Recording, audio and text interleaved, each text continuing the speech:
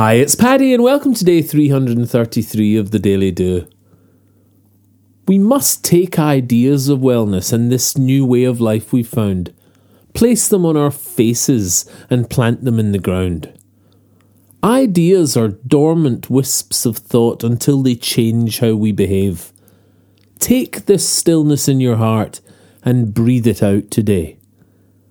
The inner calm that you have found will fill your heart and mind with grace, but its true wonder is when it turns to joy there upon your face. Inner confidence, redundant till you turn your hand to things. Action is the evidence of the wellness that you think. The real rewards of finding inner still are outside in your daily life. When you practice newfound values in your actions in real time. The breath before you answer, the strength found in just being you, the no that once was yes because now you know what's right for you. The courage for discomfort, as that's often what it takes, knowing there is stillness underneath the fear-thrashed waves. Spill the stillness you have found out into your hands and face. Let it change the way you are, inform how you behave. For without these actions, finding calm is just a fleeting thrill. Yes, fill your cup with harmony alone, but then let it flow and spill. Flood moments of annoyance and feel anger gently dissolve.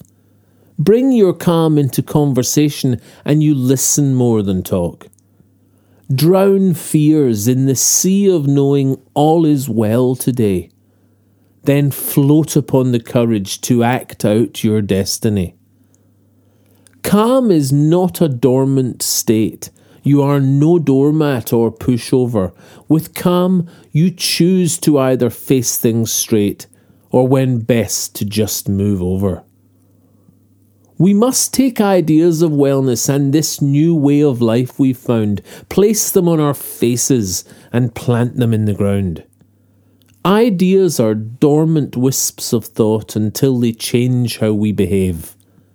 Take the stillness in your heart and breathe it out today.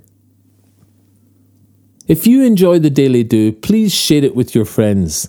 Tell them they can get it on Apple Podcasts, iTunes, Spotify, Castbox and Podbean.